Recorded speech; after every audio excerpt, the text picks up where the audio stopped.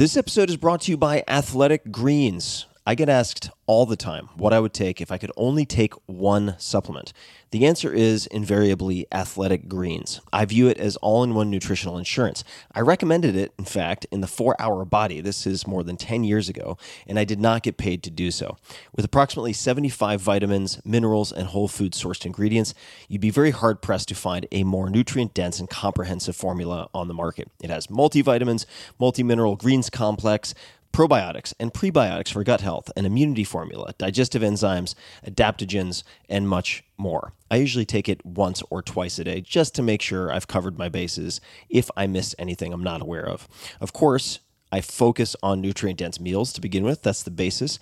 But Athletic Greens makes it easy to get a lot of nutrition when whole foods aren't readily available. From travel packets, I always have them in my bag when I'm zipping around. Right now, Athletic Greens is giving my audience a special offer on top of their all-in-one formula, which is a free vitamin D supplement and 5 free travel packs with your first subscription purchase. Many of us are deficient in vitamin D. I've found that true for myself, which is usually produced in our bodies from sun exposure. So, adding a vitamin D supplement to your daily routine is a great option for additional immune support. Support your immunity, gut health, and energy by visiting athleticgreens.com/TFS. You'll receive up to a year's supply of vitamin D and 5 free travel packs with your subscription. Again, that's athleticgreens.com/TFS, as in Tim Ferriss Show. athleticgreens.com/TFS. The comfort of your favorite seat is now your comfy car selling command center, thanks to Carvana. It doesn't get any better than this. Your favorite seat's the best spot in the house. Make it even better by entering your license plate or VIN and getting a real offer in minutes. There really is no place like home. And speaking of home, Carvana will pick up your car from yours after you finalize your offer. Visit Carvana.com or download the app and sell your car from your comfy place. This is Tim Ferriss, and welcome to another episode of The Tim Ferriss Show. Hace mucho que no te veo. Happy to have you guys. This episode is an experiment. The guest is Stephen J. Dubner. You may recognize his name. He's an award-winning author, journalist, radio and TV personality, best known probably for writing, along with economist Stephen Levitt, Freakonomics, which was a massive global bestseller, along with Super Freakonomics. They've sold more than 5 million copies in 35, probably plus languages at this point. This is the first episode where I attempt to interview someone I've never met before, never spoken with before. And it's amusing and perhaps instructive for some of you and maybe entertaining, because you'll notice it takes me a good 5 to 10 minutes to find my footing. I'm very nervous. I've never done this before. And Stephen is very gracious, but there's a clear difference in the beginning of the interview, the middle of the interview, and the end of the interview. We delve into some very deep stuff, and my goal, because Stephen's been interviewed dozens, hundreds, probably thousands of times, was to ask questions perhaps he had not been asked before, and to take him places perhaps he had not been before in interviews like this. I think it was a success. I'm very happy with this. I had a blast doing it, and I hope you enjoy listening to it. Without further ado, here's Stephen. Optimal minimal. At this altitude, I can run flat out for a half mile before my hands start shaking. Can I ask you a personal question? Now would seem an appropriate time. What if I did the opposite? I'm a cybernetic organism, living tissue over metal endoskeleton.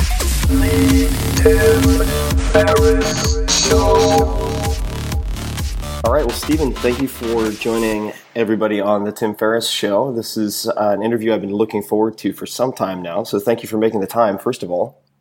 Hey, thanks for having me. This is, I'm delighted to talk to you.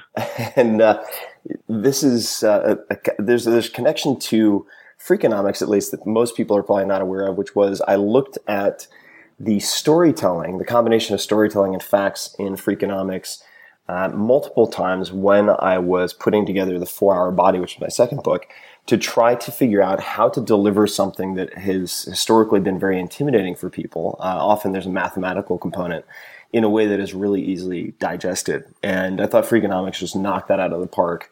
And I'm sure a lot of people would agree, and certainly that's spoken to by the number of copies sold. What is it, 5 million plus in 35 languages? But I just wanted to thank you for that. It served as a really useful model. You're welcome. I think it worked out pretty well for you. So whatever small part we played in it, I'm glad it worked. Yeah. And I've consumed a ton of your material. And the first question, just as a writer, or someone who would like to think of themselves as a writer, that I'd love to hear a little bit about. And I think at least in my particular case, the way that I've approach to books has changed a little bit over time as I've had more success and more resources and things like that. So the question I wanted to ask is, how do you collaborate with your co-author on any of these books? Stephen, I mean, what is the process for getting the material together and then threading it into the narrative? All right. So you asked, I'll answer, but I'll warn you, it's a probably not very interesting or useful answer. I don't know. Maybe it is. But so yeah, the way this works is I have this great, phenomenal co-author named Steve Levitt, who's an economist at the University of Chicago. And what Levitt does mostly is empirical research. Find a scenario where he can find some data, or maybe you find some data first, or you come up with a question, you go hunting for data, and he writes academic papers. At least this was what we did pretty much for the first two books, Freakonomics and Super Freakonomics. And in some cases, it's pretty simple. He would have written an academic paper that I would then take and essentially translate into, common English. And then we would talk it through certainly a lot. And, sometimes I'd have to ask him to explain parts of the paper, especially the theory parts. But then in addition to just, translating it, one thing that I always try to do in writing is tell a story. So you can have a conclusion, a set of data that reaches a conclusion. We talked about the economics of selling crack cocaine, for instance, or the data seeming to show that sumo wrestlers, for instance, collude with one another to manipulate the rankings. So the data in and of themselves are a good story, but most people don't really assimilate data or theory or rational argument the same way that they do a story. And I think that the power of a story is just unbelievably strong. And I don't think I'm saying anything that people don't know, but I think that a lot of really smart people, when they're trying to get a point across or when they're trying to persuade someone of their point of view, they forget why stories work so well. They work so well, I think, for a number of reasons, one of which is that we're all narcissists to some degree. And so when we're hearing a story, we maybe even subconsciously insert ourselves into the narrative to kind of see, how we'd play. Like, man, I wouldn't have gone for that deal selling drugs for only, $8 an hour or whatever.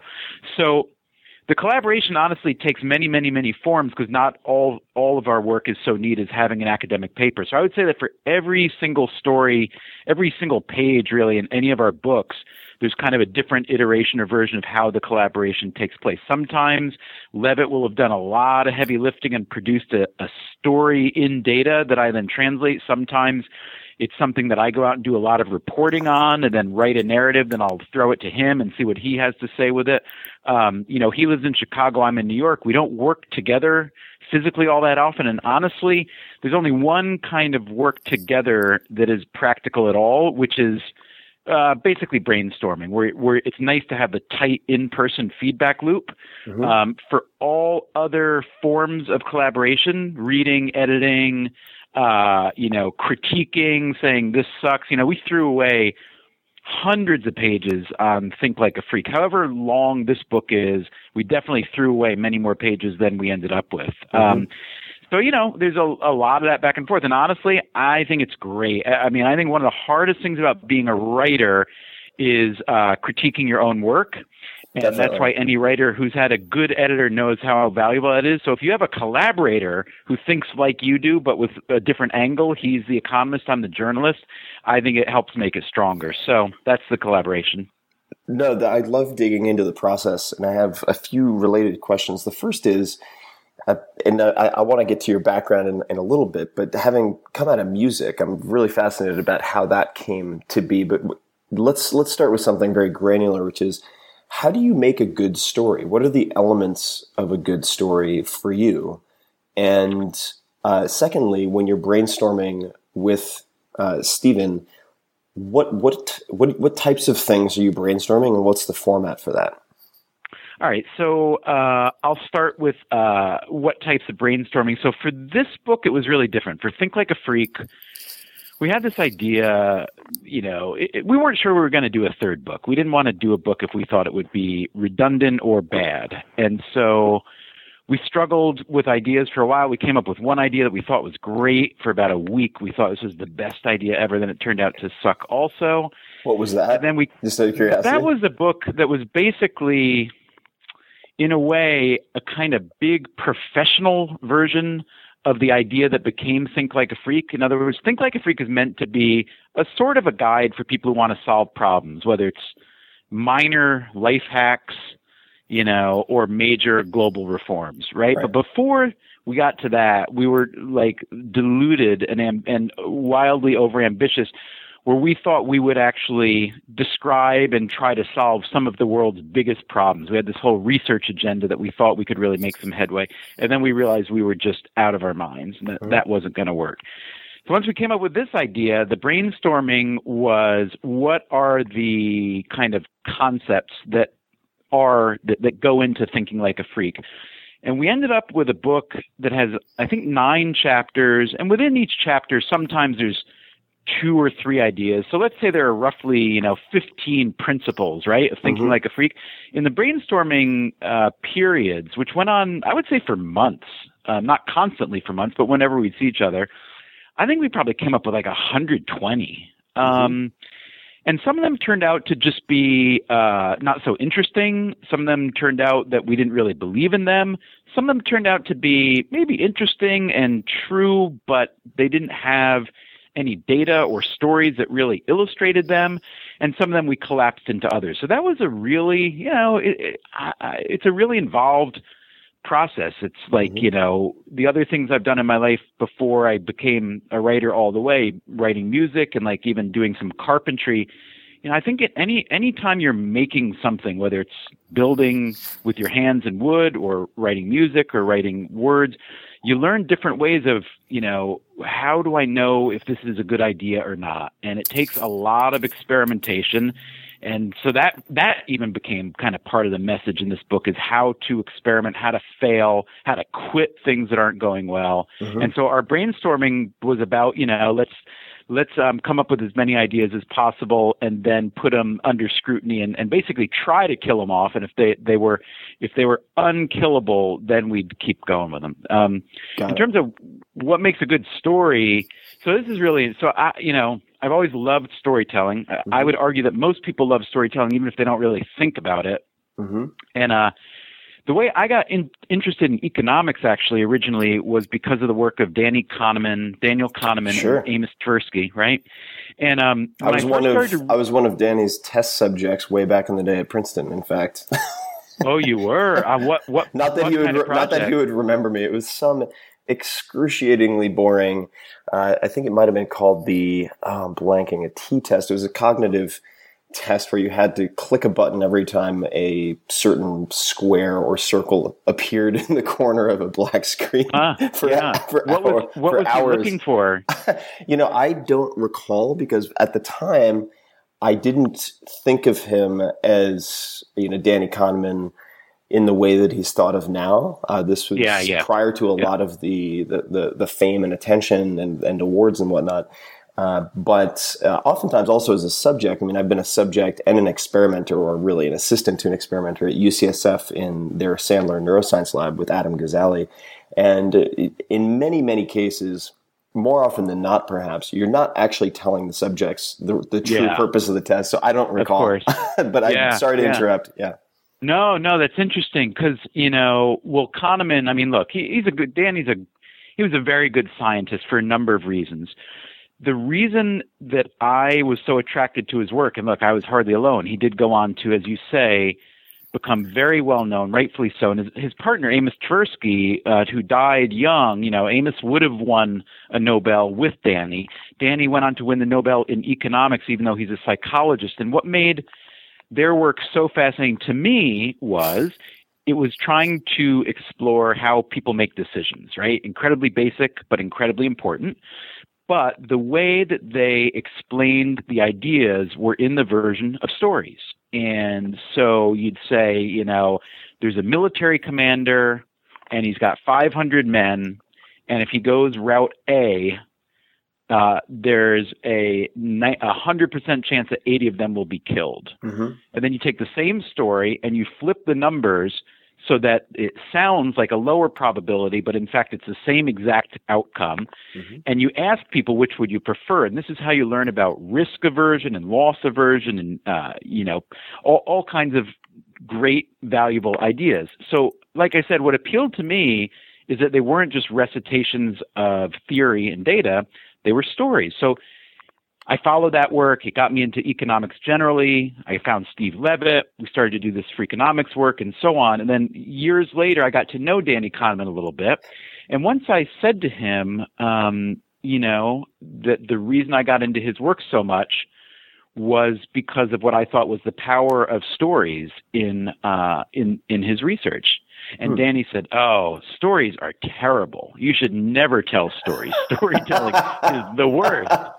I said, "Oh, great. Why? What do you mean by that?" And he said, "Well, stories don't contain any data, and they don't have any time. They don't have a time series attached to them." And I realized that Danny what Danny thought I was talking about was not so much what I think of as a story, but what I think of as an anecdote. An anecdote would be like, let's say we're talking about like drunk driving and the actual data and the numbers and so on. And I can tell you that, the data seem to show that if I'm a drunk driver versus a sober driver, I'm 13 times more likely to get involved in a fatal crash, right? So that's what I tell you, the data say. And then you say, well, you know what? I've got an uncle, or my uncle's accountant drinks every night at the tavern and drives home, and he's never even had a fender bender. Okay? That's an anecdote. That's like the anecdote, which is often this story that kind of disproves the rule. Right. But to me, what a story is it's got the narrative, but it does include the things that Danny Kahneman said you need to include, which is data, right? Mm-hmm. And time series. So data, because you need to know the magnitude of the story. Is it really important? Right. And time series, because you need to know if it was a kind of blip or if it really, persisted. And that, to me, are the elements of a good story: is data, a time element, a time series, and a narrative with characters that people can identify with. Oh, and by the way, it needs to all be true. So, I'm a journalist by training. I'm a nonfiction writer. And I believe that, the best kind of storytelling is where you've got real reporting, real numbers, and you can make an argument that acknowledges, my argument is not perfect. It's not meant to be, but it's compelling because it is true.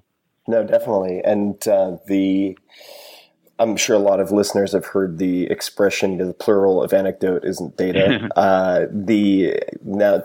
In the self-experimentation world, we're on, N equals 1 a lot of the time. It's been very fascinating just to watch the quantified self movement, for instance, where I was one of the first attendees. I was at the very first quantified self meetup at Kevin Kelly's house in Pacifica. Mm-hmm. And it's been very interesting to see how much good science has come of that, if people are able to actually rationally look at the amplitude of the delta and the changes in various things, but also how many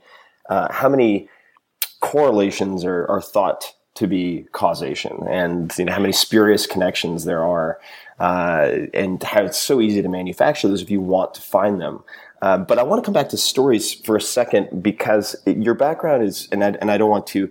We don't have to go line by line, rather, through your entire upbringing. But one thing that struck me is very fascinating. Thinking of you as, in many ways, a sort of hyper rational person.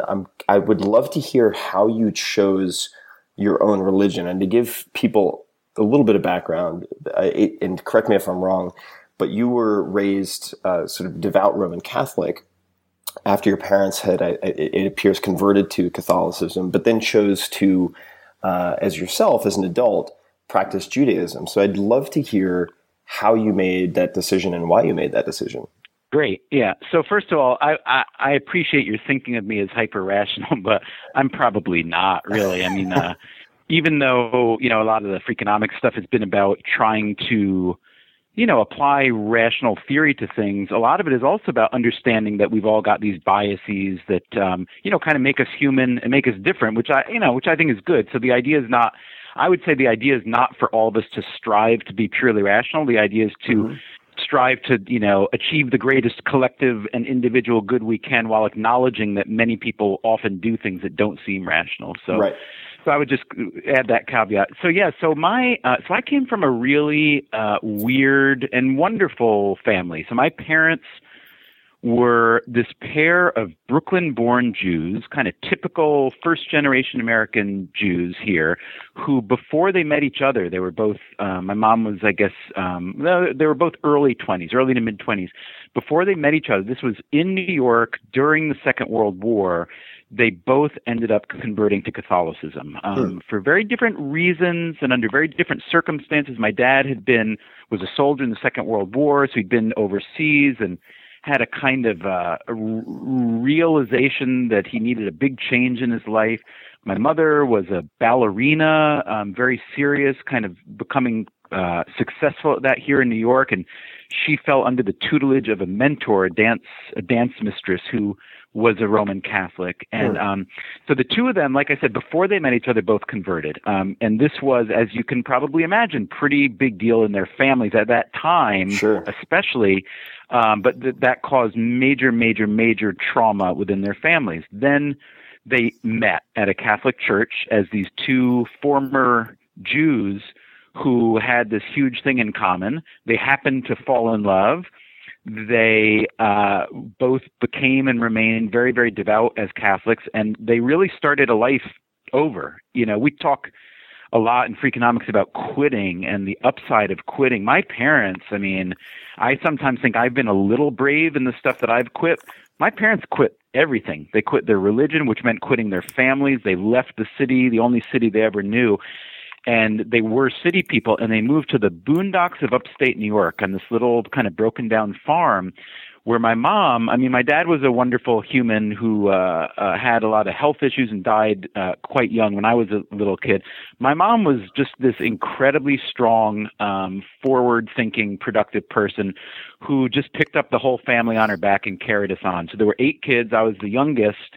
And, dead father, kind of middle of nowhere, no money, and very, very, very, very Catholic family. And all that said, which might sound like bad stuff or tough stuff, was, I was very happy. It was, it was a great experience. My family was great, and I felt loved, and I felt encouraged to do stuff that was that made me happy. So years later, went to college, started a rock band. The rock band was my life for 5 years. We took it very seriously. Got a record contract with Arista Records in New York, which led me to move to New York. And at that point, I kind of decided, having gotten some exposure to some people who've been really successful in rock and roll, just getting to meet, often for really short time, to talk to like someone like Bruce Springsteen about what life was like, and REM, who we knew a little bit more because we were from the South and they were from the South. And I realized that dream was awesome, but it wasn't the dream that I really wanted for my life, to live that kind of life on stage and traveling.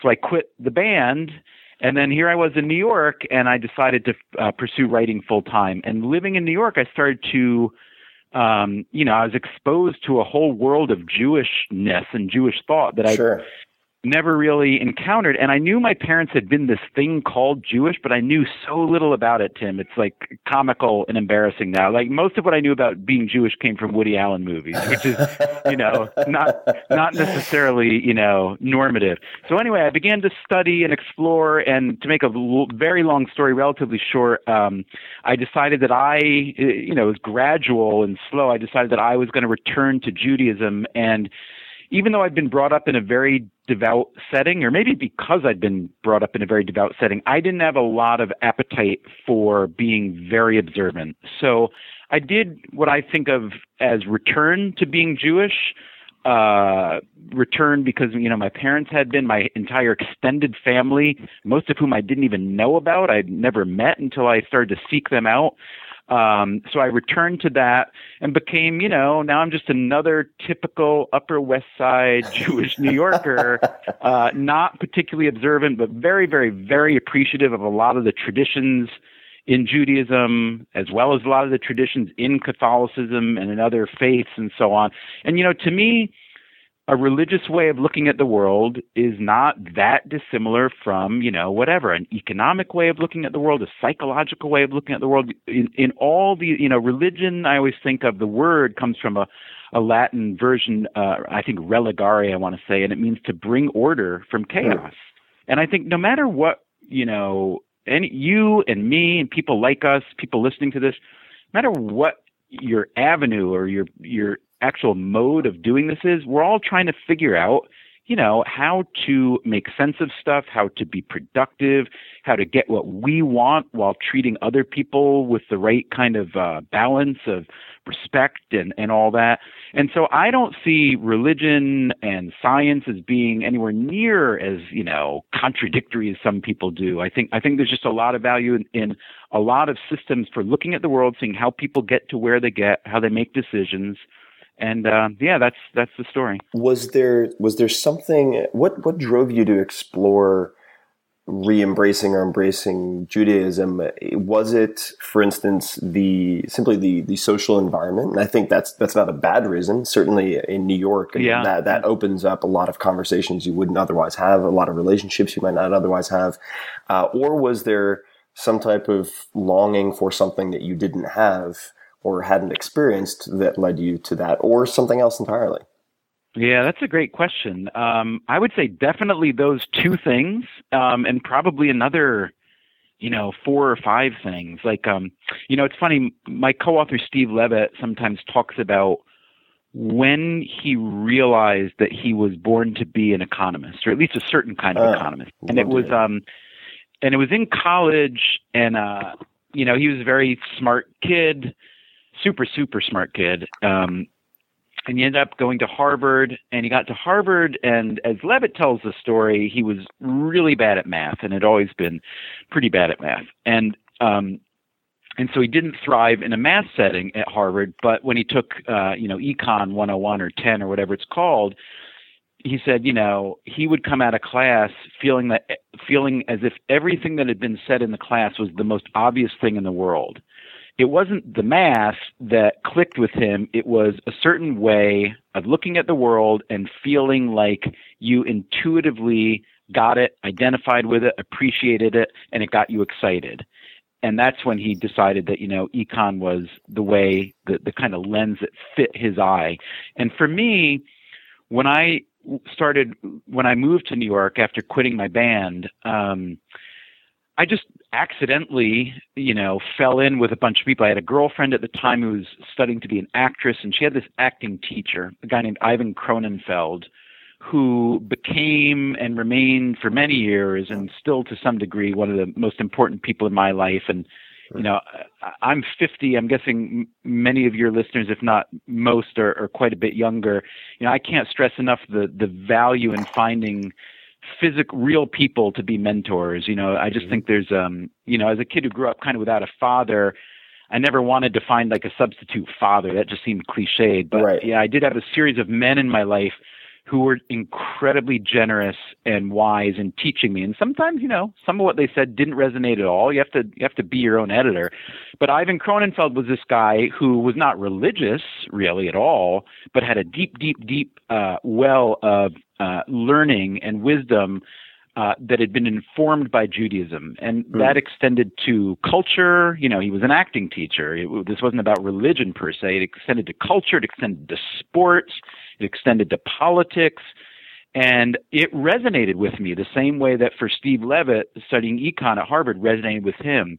And I just thought, man, this feels substantial to me, feels interesting, feels productive, it feels worthwhile. And by the way, this is the tradition in which I was meant to be born, right, but wasn't. And so that's it was very accidental. I was not looking to make any kind of, I was a very happily lapsed Catholic and planning to stay lapsed. I wasn't looking to reinvigorate my religious life. But I fell into, like I say, a kind of a tradition, a set of, ideas that really resonated for me. No, it's been I love that story, and it's been fascinating for me to witness some of my close friends who have re-embraced religion, most often Judaism. One who comes to mind, you may have bumped into him at some point, is AJ Jacobs, who writes for Esquire. I loved his stuff. Yeah, he's great. So he described his relationship to Judaism up to having children as, I think he said, I am to Judaism as the Olive Garden is to Italian, was the way he put it. and and it was the children having his first child that really brought about the question, how do I raise this being? And I wanted to sort of segue in a way to think like a freak. Obviously, there are all these principles, and I've really enjoyed reading the book, that help one to test assumptions, uncover biases, become a better thinker, ideally get better results. And those include learning to say, I don't know, putting away your moral compass, thinking small. Well, I want to revisit a few of these, certainly, but what are the, if you could choose one or two of these from the book to instill in your children, you have 2 children, is that right? Yeah. Which would they be and why? If you had to kind of choose the 1 or 2, what you would view as force multipliers or right. Otherwise for your kids, what would they be? Yeah. So it's interesting you ask that question, because my kids, it's, look, I think parenting is the most awesome science experiment ever. So you've got an N of 1 or 2 or maybe 3 or 4 these days. And what's so interesting, among many things, is how different 2 kids from the same gene pool can be. So I will say this.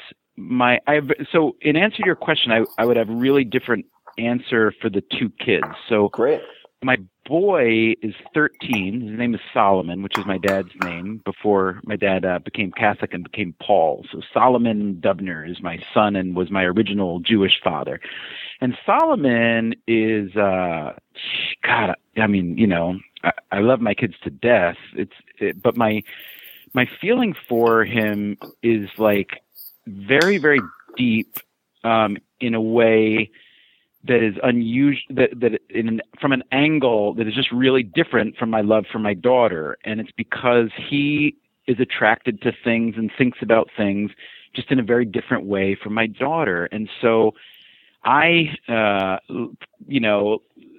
think a great virtue in a human is when you are yourself in all circumstances, right? I love the idea Definitely. that you meet someone who's, let's say, well-known, or at least, you really admire their work, and then you meet them and they turn out to be as substantial as you thought. Meanwhile, it really depresses me when, you meet someone who you think is like this really great, whatever, public servant or whatever, and then you see them tearing into somebody and being a real shit. That bums me out. Yeah, the hero with clay feet experience is pretty horrible.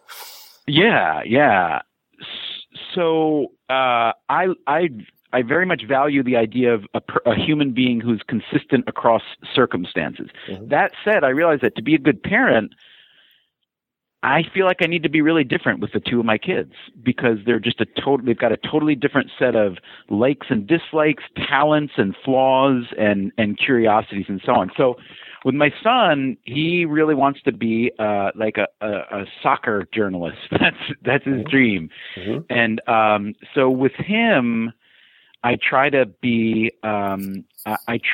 teach him a lot of the kind of rules of Freakonomics, which is, and I have to say, he really picks up on it really quickly. So like this morning at like 6:00, we both get up early, and he came in and he said, ever since I bought that Juan Mata jersey, Mata's been on a tear, and he scored in like almost every game.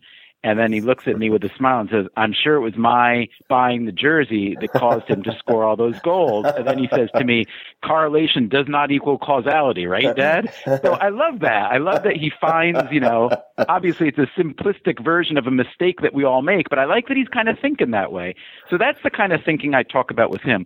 With my daughter, what's really interesting is in our world, at least living in New York City, girls, I find once they get, and I didn't know this having not been a girl, but my wife having been a girl knew this, that girls, the social circle pole thing is so intense, like in middle school. Mm-hmm. And what I see that doing on young women and girls is that it puts a lot of they seem to care a lot more about what other girls and occasionally boys think of what they're doing than getting just organically excited about what they're doing. Right. In other words, the boys seem to just charge off and say, I want to do this. I'm going to do this. I may be good. I may be bad. I'm doing this. This is what I like to do, whether it's, karate or writing or whatever. And with girls, from what I've seen, and this is not scientific at all in this circle, is that, there's a lot of social comparison and stuff like that. So with my daughter, I'm just always talking to her about thinking on your own and what it means to really figure out what your preferences actually are, and whether you're choosing a preference because it's what everybody does and it's kind of conventional and convenient, or whether it really turns you on. Because, I just think that if something doesn't turn you on, you're not going to want to do it very much. If you don't do it very much, you're not going to get very good at it. Then in the end, you'll be unhappy for it. No, that makes perfect sense. How old is your daughter? 12. 12. Oh, got it. All right. So they're are they close? Are your kids close to each other? They're very, very close. I mean, they fight. Of course, sometimes, like all siblings do. But yeah, they're kind of weirdly like this little old married. When they're out of sight and they don't know where around you see them, they look exactly like a married couple. And he'll do things for her, she'll do things for him. She'll complain about the food a little bit, but in many ways they're total opposites. He would be very happy eating nothing ever except for meat, and she became a vegetarian at age 9. So that's just that's the. Do you have kids? I do not. I think about kids a lot. I do want a family. Ultimately, I've got to figure out the sort of girlfriend wife component first. Yeah, that can help. That can help. Although I live in San Francisco, where all formats are possible, so who knows? Right. Yeah. But I don't have kids. I'm trying to dig my wells before I'm dry, in the sense that I'm trying to do as much research and talk to people who appear to be good parents. The anecdote that you brought up about your son in the jersey and saying, correlation doesn't equal causality, right, Dad? Reminded me of a friend of mine, Kelly Starrett. He's one of the top athletic coaches in the country. He works with Olympic athletes, top CrossFit Games athletes, et cetera. And his kids really know all of his principles. They've embodied them all. So for posture and whatnot. And it was 60 Minutes, or somebody was over at his house, and the woman who was interviewing him was having a lot of trouble performing a deadlift with no weight, just picking up a box off the floor. Right. And he goes, well, let me show you some good technique. We can pull in a professional athlete, and he pulls in his 5 or 6 year old daughter. who can explain exactly, how not to pronate your feet and everything. Awesome. Yeah. But I don't yet have kids, but I am thinking about it a lot. And the question of how much you can form someone versus how much of it is nurture versus nature. Yeah. And what's been so fascinating to me, as many of my friends have kids, is that as one example, this isn't always the case, but I went to. Grew up on Long Island, then transferred to a boarding school, went to Princeton. The women that I've spent, and the girls, the women I've spent a lot of time around, tend to be very well educated and sort of power women in a lot of senses. And a good portion of them, up until the point they have 2 kids, boy and a girl, tend to have very sort of nurture-focused views of gender stereotypes, if that makes sense. Like men and women, maybe they're different on some levels, but a lot of it is socialized. And then they have a boy and a girl, and they're like, oh my God, these two could not be more different. Yeah. And I'm curious to know, if you were trying to form someone who's help form someone who's a little bit older. Let's just say that you're the mentor in this case, and I was very fortunate, like you, to have. As I traveled around and was away from home, a wrestling coach. I can point to very specific people who had a tremendous impact on me and other boys around me. So if you're the mentor and you have, let's say, a boy, to keep it simple, or just, in context for me, who's in, say, 10th, 11th grade, and you're trying to improve their thinking, all right? And this relates to, a lot of what you've written about. What are some of the sort of key, if you were going to lay out a curriculum for them to try to train their brain, train their behavior, what would some of the first steps look like? That's a really, really good and really hard question. It's a tough question. It's a tough one. It's easier for me to ask it than for you to answer. Yeah, no, I like it a lot. That's the kind of question that I would like to have thought to ask someone much smarter than me to see what they said. So I'll tell you, I think I'm going to have a hard time coming up with the actual curriculum, but here's one thing I've noticed that I think is really valuable. So, I think I don't quite want to call it a mistake, but one bias or blind spot that I think a lot of people have is they try to pattern their success after people who have been really successful. Yes. And the problem is that most of the people that have been really successful are anomalous for one reason or another, or maybe for 10 reasons. So like if there's a kid out there who says, I like design and I like technology, I would like to be Steve Jobs. So let me read everything I can about him and try to do everything he did. That should work, right? And I think that's a prima facie a spurious idea. But beyond that, whenever you're dealing with anomalies, people who have been super, super, super successful, you have to appreciate how rare that is. And there's a counterpoint to that, which is this. And I learned this when I was studying writing. So after I quit playing music, I wanted to, I didn't know exactly what kind of writing I wanted to do, whether it was academic, be a professor, write in journalism, and so on. So I went to graduate school, and I got an MFA in fiction writing at Columbia, which was a great experience for me. And I learned there that among many other things is that it was a lot harder, at least for me, to learn writing from great writing than it was to learn from really shitty writing. Oh, that's fascinating. Okay.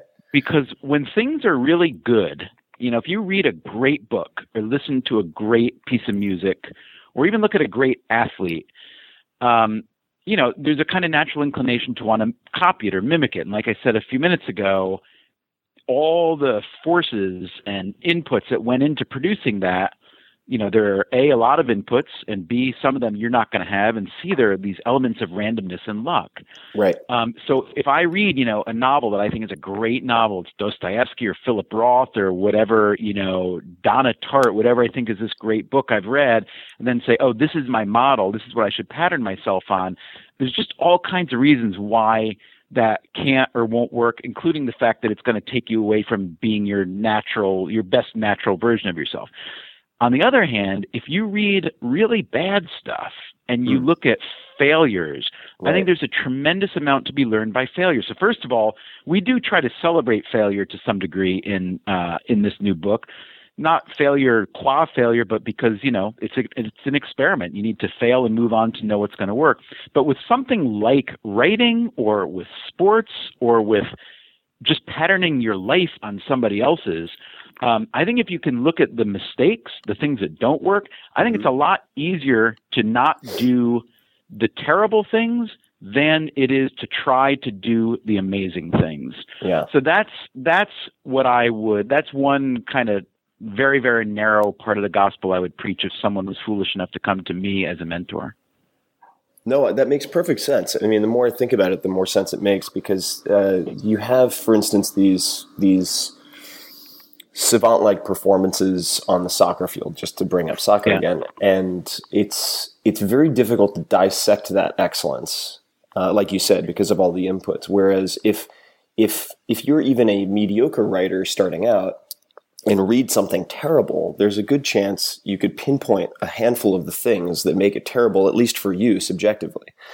No, that makes a lot of sense to me. And never do them again. Yeah. Never do them again.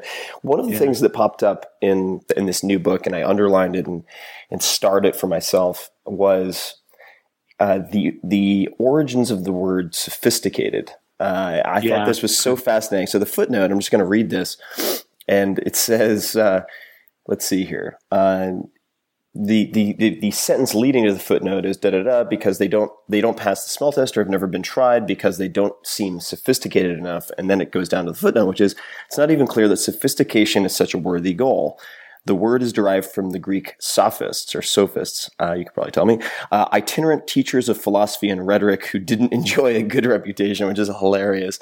That's in quotation marks. One scholar writes, they were, quote, more concerned with winning arguments than arriving at truth, end quote. And I have just encountered, and I'm sure I'm guilty of this as well, so many people who seem to waste their intellectual horsepower on winning arguments as opposed to arriving at truth or getting results. And how would you suggest that someone try to cure this? I think it's a huge problem, and there's just this cognitive surplus of smart people who waste their innate horsepower on just nonsense, kind of mental masturbation.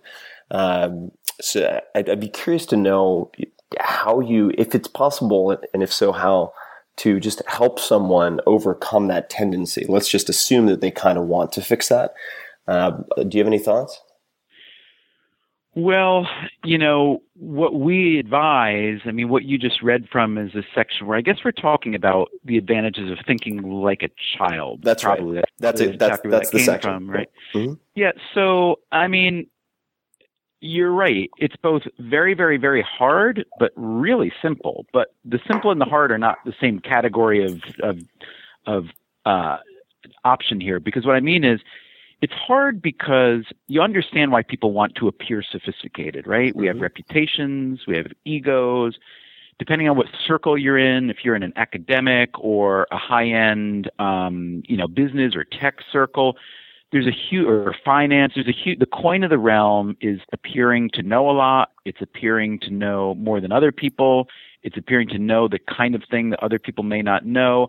And it's appearing to have a clever quote take on something, right? Mm-hmm. And all of that is good. All of that can be great. I don't mean to downgrade any of that. The problem is, if that is your MO constantly, then you'll often miss a lot of the lower hanging fruit, which are simple, clever, more obvious points that can be just as fruitful, if not more so. Right, the Occam's razor type of stuff. Yeah. Exactly. So, and I very much agree with you that it's a drag to see these people with huge mental CPU, either doing, thinking about something or working on something that's just not very, fruitful or productive for a lot of people, or just as often, especially in the realm of public intellectualism and media and stuff, just people totally preaching to the choir. So look, pick a media outlet, any media outlet just about that features, some kind of public intellectual, whether it's an op-ed page in a newspaper or a cable news channel with the talking heads and so on. And what you basically find is people on either side of the aisle who present themselves as extraordinarily sophisticated, making arguments that are absolutely never going to actually persuade anyone. They sound super, super, super, super smart and sophisticated, but they're doing nothing more than preaching to the choir. So you can say, well, okay, that's a way to make a living. And that's fine. Who am I to judge that? But if your goal is to actually persuade anyone of anything or to actually enlarge in society in any way, I think it can be a real detriment to act as if sophistication is a goal in and of itself. And so that's why it's hard. There's a lot of incentives to appear that way. The reason it's easy, though, or why it can be easy, is all you have to really do is stop faking it and stop BSing and stop pretending you know everything and, think a little bit more like a child, follow natural curiosities. If you acknowledge what you don't know, you can start to, like you've done, I want to do X better, whether it's cooking or working or whatever. How do I do it? I have a head full of preconceptions and old ideas and conventional wisdom. Are they true? Maybe some of them are, but if I want to find out what's most true for me, I can experiment, I can get a lot of feedback, and I can figure out what's actually true. And so look, I think the problem is for someone like you, Tim Ferriss, per se, these tendencies aren't so foreign for a lot of people, for a lot of us, and I'm sure for you in some circumstances too. It's just so much easier to kind of to stay in the main flow of the conventional wisdom where, you want to look like the smart guy who has all the answers, even if the answers are not true. No, it is. I mean, it is the easier path, right? Yep. And I was looking at at the new book and at some of the principles. And what struck me living in Silicon Valley and being very heavily involved in tech is that if I try to dissect the failures and the successes within my portfolio of startups, right? And you look at, say, the Uber, the app, for instance, which has just exploded. And I was one of the first 3 advisors, 3 to 5 advisors pre-seed money to Uber.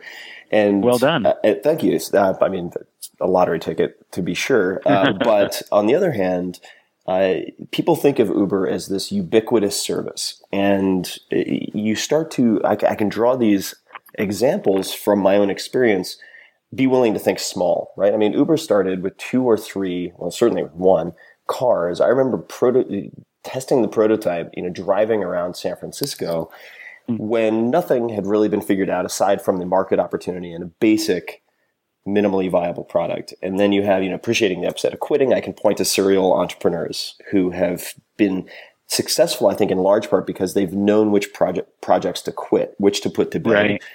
Right. And perhaps the one that really jumps out at me, even more so than those, is make sure you're asking the right questions, solving the right problem. So this solving the right problem, it doesn't matter if you get the right answer if you're solving the wrong problem or a problem that is not worthy of your talents, right? And this is a continual question among venture capitalists: is are you guys solving the right problem? Like, I will back you guys, but not for this company because you're choosing the wrong opportunity.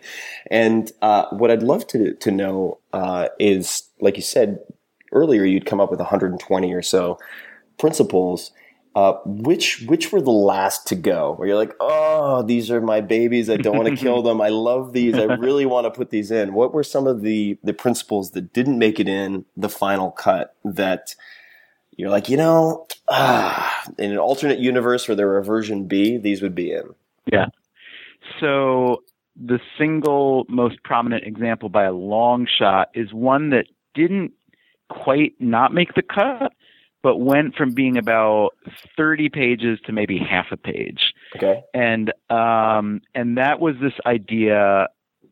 Like I said, this book was a real struggle to get started right because it needed to be a fairly sequential thing, which might sound like, of course, books are sequential, but ours are usually not. Really. Ours are just it makes perfect sense because my books are modular in the same way as your first book.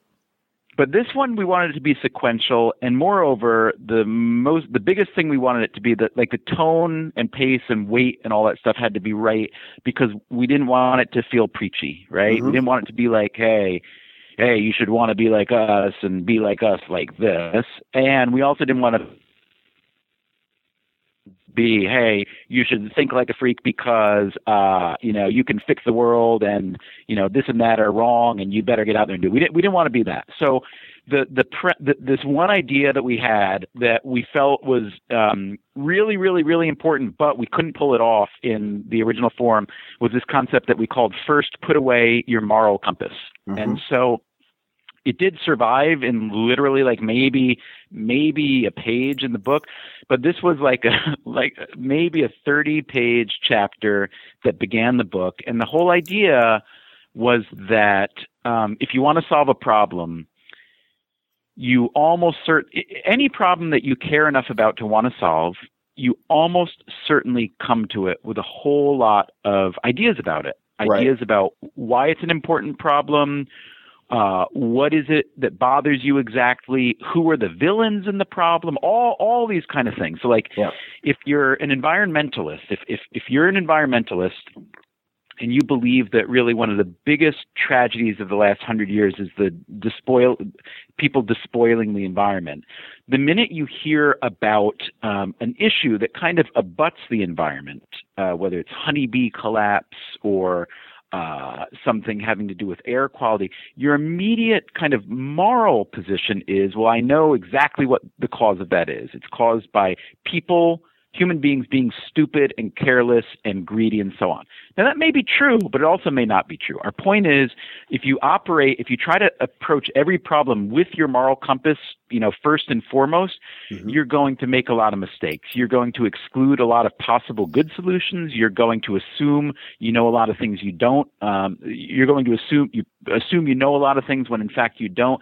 And you're not going to be a good partner in reaching a solution with other people who don't happen to see the world the way you do. Right. And so we wrote, reams and reams and reams and reams and reams about this with all these kind of examples. And it was just terrible. It was some of the worst writing I'd ever done. And I think in retrospect, it was just because, that's not the kind of writer, we try to be kind of the opposite of preachy, and we couldn't help it get out of being preachy. And then I have a dear friend named Jonathan Rosen, who's a wonderful writer and editor.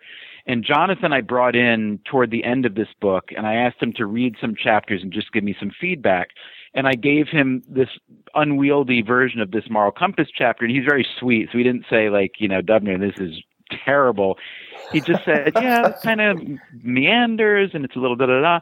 And then, so I killed it. I totally killed it, threw it in the trash. And then, 3 days later, he calls up and he says, I was thinking about your moral compass idea, and it reminded me of how sailors, hundreds of years ago, when sailing ships first started to become really reliant on a ship's compass, it worked out pretty well most of the time, but then they found that sometimes they would get thrown really, really, really off course by following the compass, and they couldn't figure out what it was.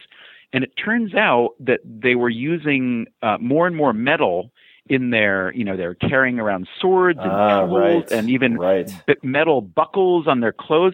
And the metal was throwing off the compass and they didn't know it. And he said, so as a way to fight that, they had to isolate the compass. Sometimes they would build a big lead box for the compass or something, or just have a no metal zone. And he said, that is actually really what you're talking about, is don't, throw away the moral compass and don't be preachy about it, but learn to protect it so that you can whip out your moral compass when you need to, but that it doesn't get thrown off course.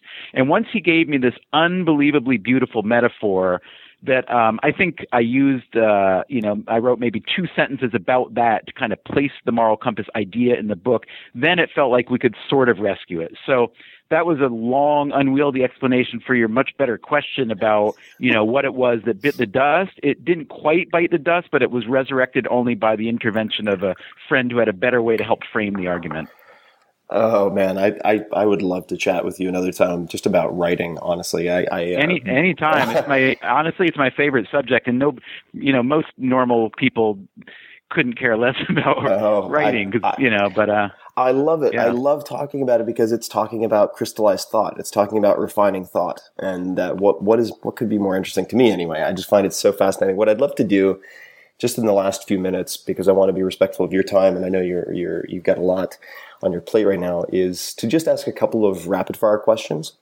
Sure. And of course, I'll have links to your books and so on, the podcast and everything else that you're up to in the show notes for everybody. So that will be very easy. But I'm just going to knock out a couple of rapid fire questions, and we'll see where they go. So the first is, what is your favorite movie or documentary, or 2 to 3 that come to mind, and why?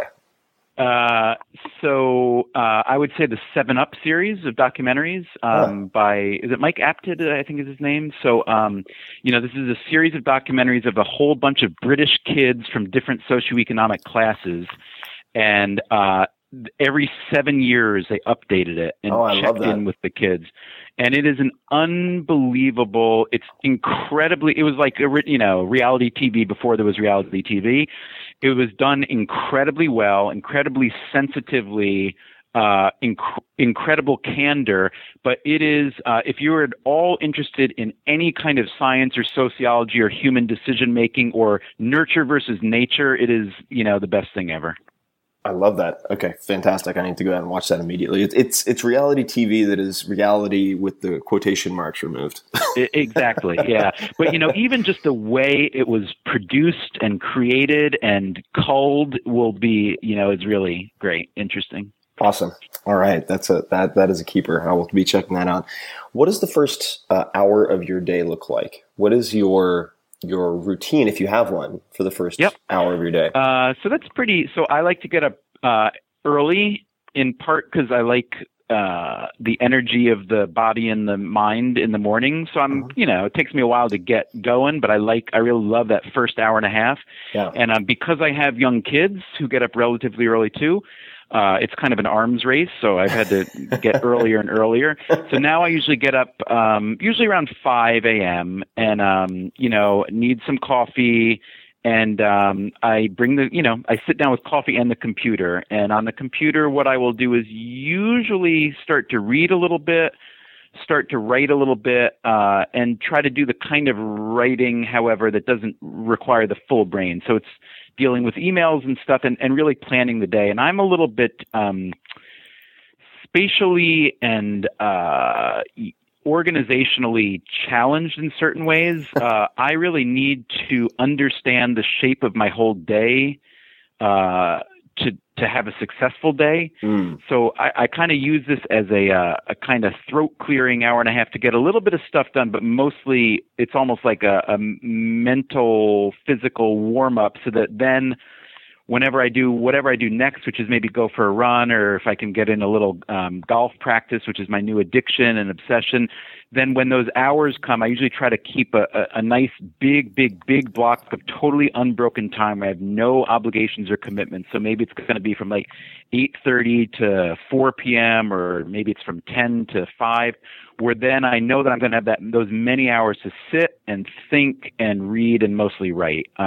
So it's about as boring as it gets, but I love it actually, that early morning, sit with the coffee computer, then the kids come in and the stuff starts to happen. I've found if I just provide a buffer of that type of throat clearing space for an hour to an hour and a half by waking up early or otherwise for each day, my sort of, to use a boring sort of like Seligman term, my self-reported well-being, my happiness is so much higher consistently just to have, instead of dodging bullets when you first wake up. As opposed to jumping right into the heavy stuff, you mean? Yeah, or just jumping into anything hugely reactive, I guess would be the way I put it. Yeah. Also, if you get up as early as I do, you never want to send like the angry email to somebody that's postmarked 5:15 a.m. because now not only are you the jerk who's writing the angry email, but you're doing it at 5 a.m. You're a lunatic, right? Exactly. Or Amish with email, which doesn't make any sense. So, does random question? Does the clothing you wear affect your mood or attitude? Why or why not? Oh yeah, definitely. Oh yeah, hugely. So this is one of the ways in which I'm oversensitive to my like environment and surroundings. So I'm not like Howard Hughes-ish quite, but I need things lined up. What's that? I said no bottles of urine lining the walls. Not yet, at least. But so this is one reason I became a writer. I like to control my environment. Like I'm talking to you today now from an empty office in my publisher's building where the temperature isn't quite right. The light is definitely not right. There's these hums coming from the wall. I don't know what they are, and I don't like them. And so one reason I became a writer is so I can control my environment. So like when I watch golf now, like Bubba Watson, I'm transfixed by Bubba because plainly he's really, really affected by the circumstances, by people, the crowd, everything, will say, man, this course does not fit my eye at all, et cetera, et cetera. And I really identify with that. I need to, so yeah, absolutely. Something as simple as clothing. I notice this when I play golf if I'm wearing a particular set of shoes or pants, and when I'm looking down in my setup, and if I look to my eye like a quote golfer, then I play better. I'm going to swing better. So I think that people who think that, you don't derive feeling or confidence or whatever from something as quote silly as dress or whatnot, I think they're really underestimating how I wouldn't say how fragile our brains are, but how complex they are. So yeah, I think all that matters a lot. Okay, I have as a side note, I have a friend. This is part of why I became fascinated by clothing when I never really was before. I just kind of threw on whatever I had. I have a friend who's a little bit older than I am, a massively successful real estate guy, and he, somewhat like Men in Black, he has about 30 pairs of the same khaki shorts and 30 pairs of the same black shirt. And 20 of the same hat, and literally that is his uniform that he wears every single day. And he's one of the most. I'm not going to go that far, but he's one of the most effective, calmest people I've ever met. All right, just remember my son's Juan Mata jersey lesson. That's right. No, understood. The uniform is not necessarily responsible, but as you say, it may in some part be. Absolutely. What are your favorites? What are some of your favorite sources of information, or just guilty pleasures with reading? So you mentioned waking up and reading. What are your go-to sources, if you have any, or how do you curate that? So I probably have a pretty typical media diet in a lot of ways. I read a lot of New York Times, read a lot of Wall Street Journal, I read a lot of other, papers and blah, blah, blah. I read Marginal Revolution, economics blog by Tyler Cowen and Alex Tabrock, which is great. That's a great. I love The Browser. The guy who puts together The Browser, I can't recall his name at the moment, but it's just a great daily, I think, or maybe a couple times a week compilation of good stuff from around the web. I love Jason Kotke, if you know, Kotke.org. Definitely.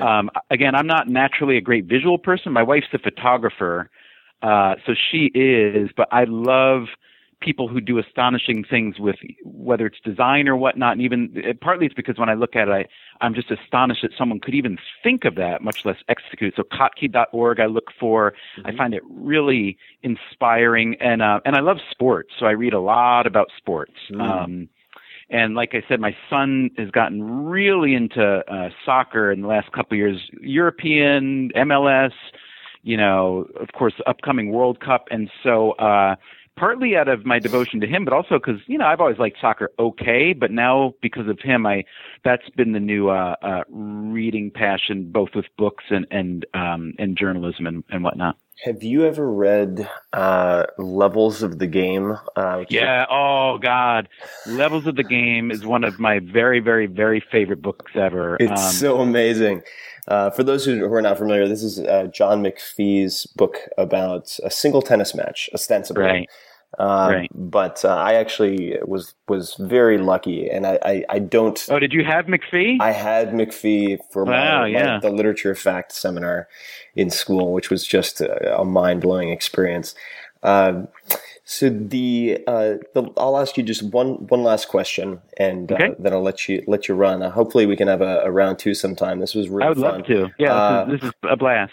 So actually, I lied. There are two questions. One is a sort of substance question, and then the next is a where do we find you question. But if you could provide your younger self, and I know this is just one of those questions, but I'll ask it anyway. With one or two pieces of advice, let's just say yourself in college or high school, what would those pieces of advice be? I would say it's pretty simple. Don't be scared. I was just, there are a lot of things I did not do, a lot of experiences I never tried, a lot of people I never met or hung out with because I was in some form intimidated or scared. And look, I still deal with that all the time. And so that would be it. And like I said, I haven't, it's not like I've solved that problem, but that would be what I'd go back and say to my younger self, is that almost always the thing that you fear is ridiculous. And it also plays into what psychologists call the spotlight effect. Like, everybody must be caring about what I do. And the fact is, nobody gives a crap what I do. So that's what I would say. Don't be scared. Yeah. That is excellent advice. Well, I'm going to give some advice to everybody listening. That is, check out everything that Stephen has written. I've really been a fan for a long time and have looked to you as a virtual mentor in many respects with the storytelling and so on. It's informed my own writing and therefore my own thinking. For those who haven't seen the new book, Think Like a Freak is very much a fantastic companion. If you've read, for instance, a lot of you are already readers of the 4-Hour Body, 4-Hour Workweek, 4-Hour Chef. It's a guide to better thinking, and what better tool could you possibly want or have? So I'll recommend that. Stephen, where would you like people to find you, more about you? Obviously, they can find everything related to the books on Amazon or elsewhere, but what are the main? Where do you spend your time online? Where can people find more of what you do?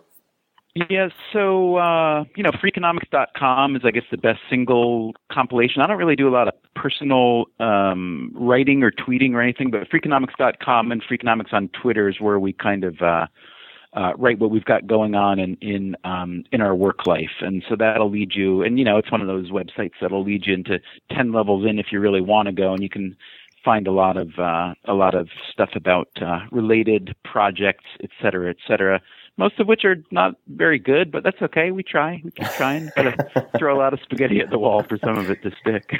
Wonderful. Well, this has been a blast. I will let you get on with your day, and hope to chat with you soon. Maybe see you on the East Coast. Me too. It was really fun, and I would love to talk again in any circumstances, and I really appreciate you having me on, Tim. Absolutely. All right. Okay. See you, man. Bye-bye. Bye-bye. Thanks.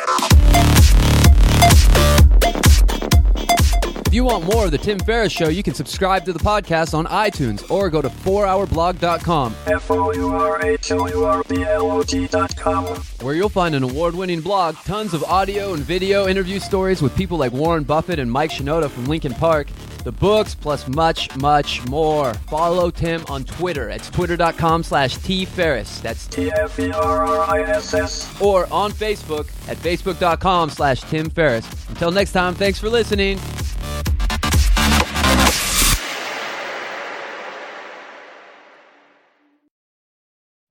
You know how to book flights and hotels. All you're missing is a tool to plan the travel experiences you'll have once you arrive. That's why you need Viator. Book guided tours, activities, excursions, and more in one place to make your trip truly unforgettable. Viator has over 300,000 travel experiences to choose from. Everything from simple tours to extreme adventures and all the niche, interesting stuff in between. So you can plan something that everyone you're traveling with will enjoy. Real traveler reviews give the inside scoop from people who've already been on the experiences you're considering. So you can plan with confidence. Free cancellation helps you plan for the unexpected. And 24/7 customer support means you can travel worry-free. Download the Viator app now and use code Viator10 for 10% off your first booking in the app. Find travel experiences for you. Do more with Viator.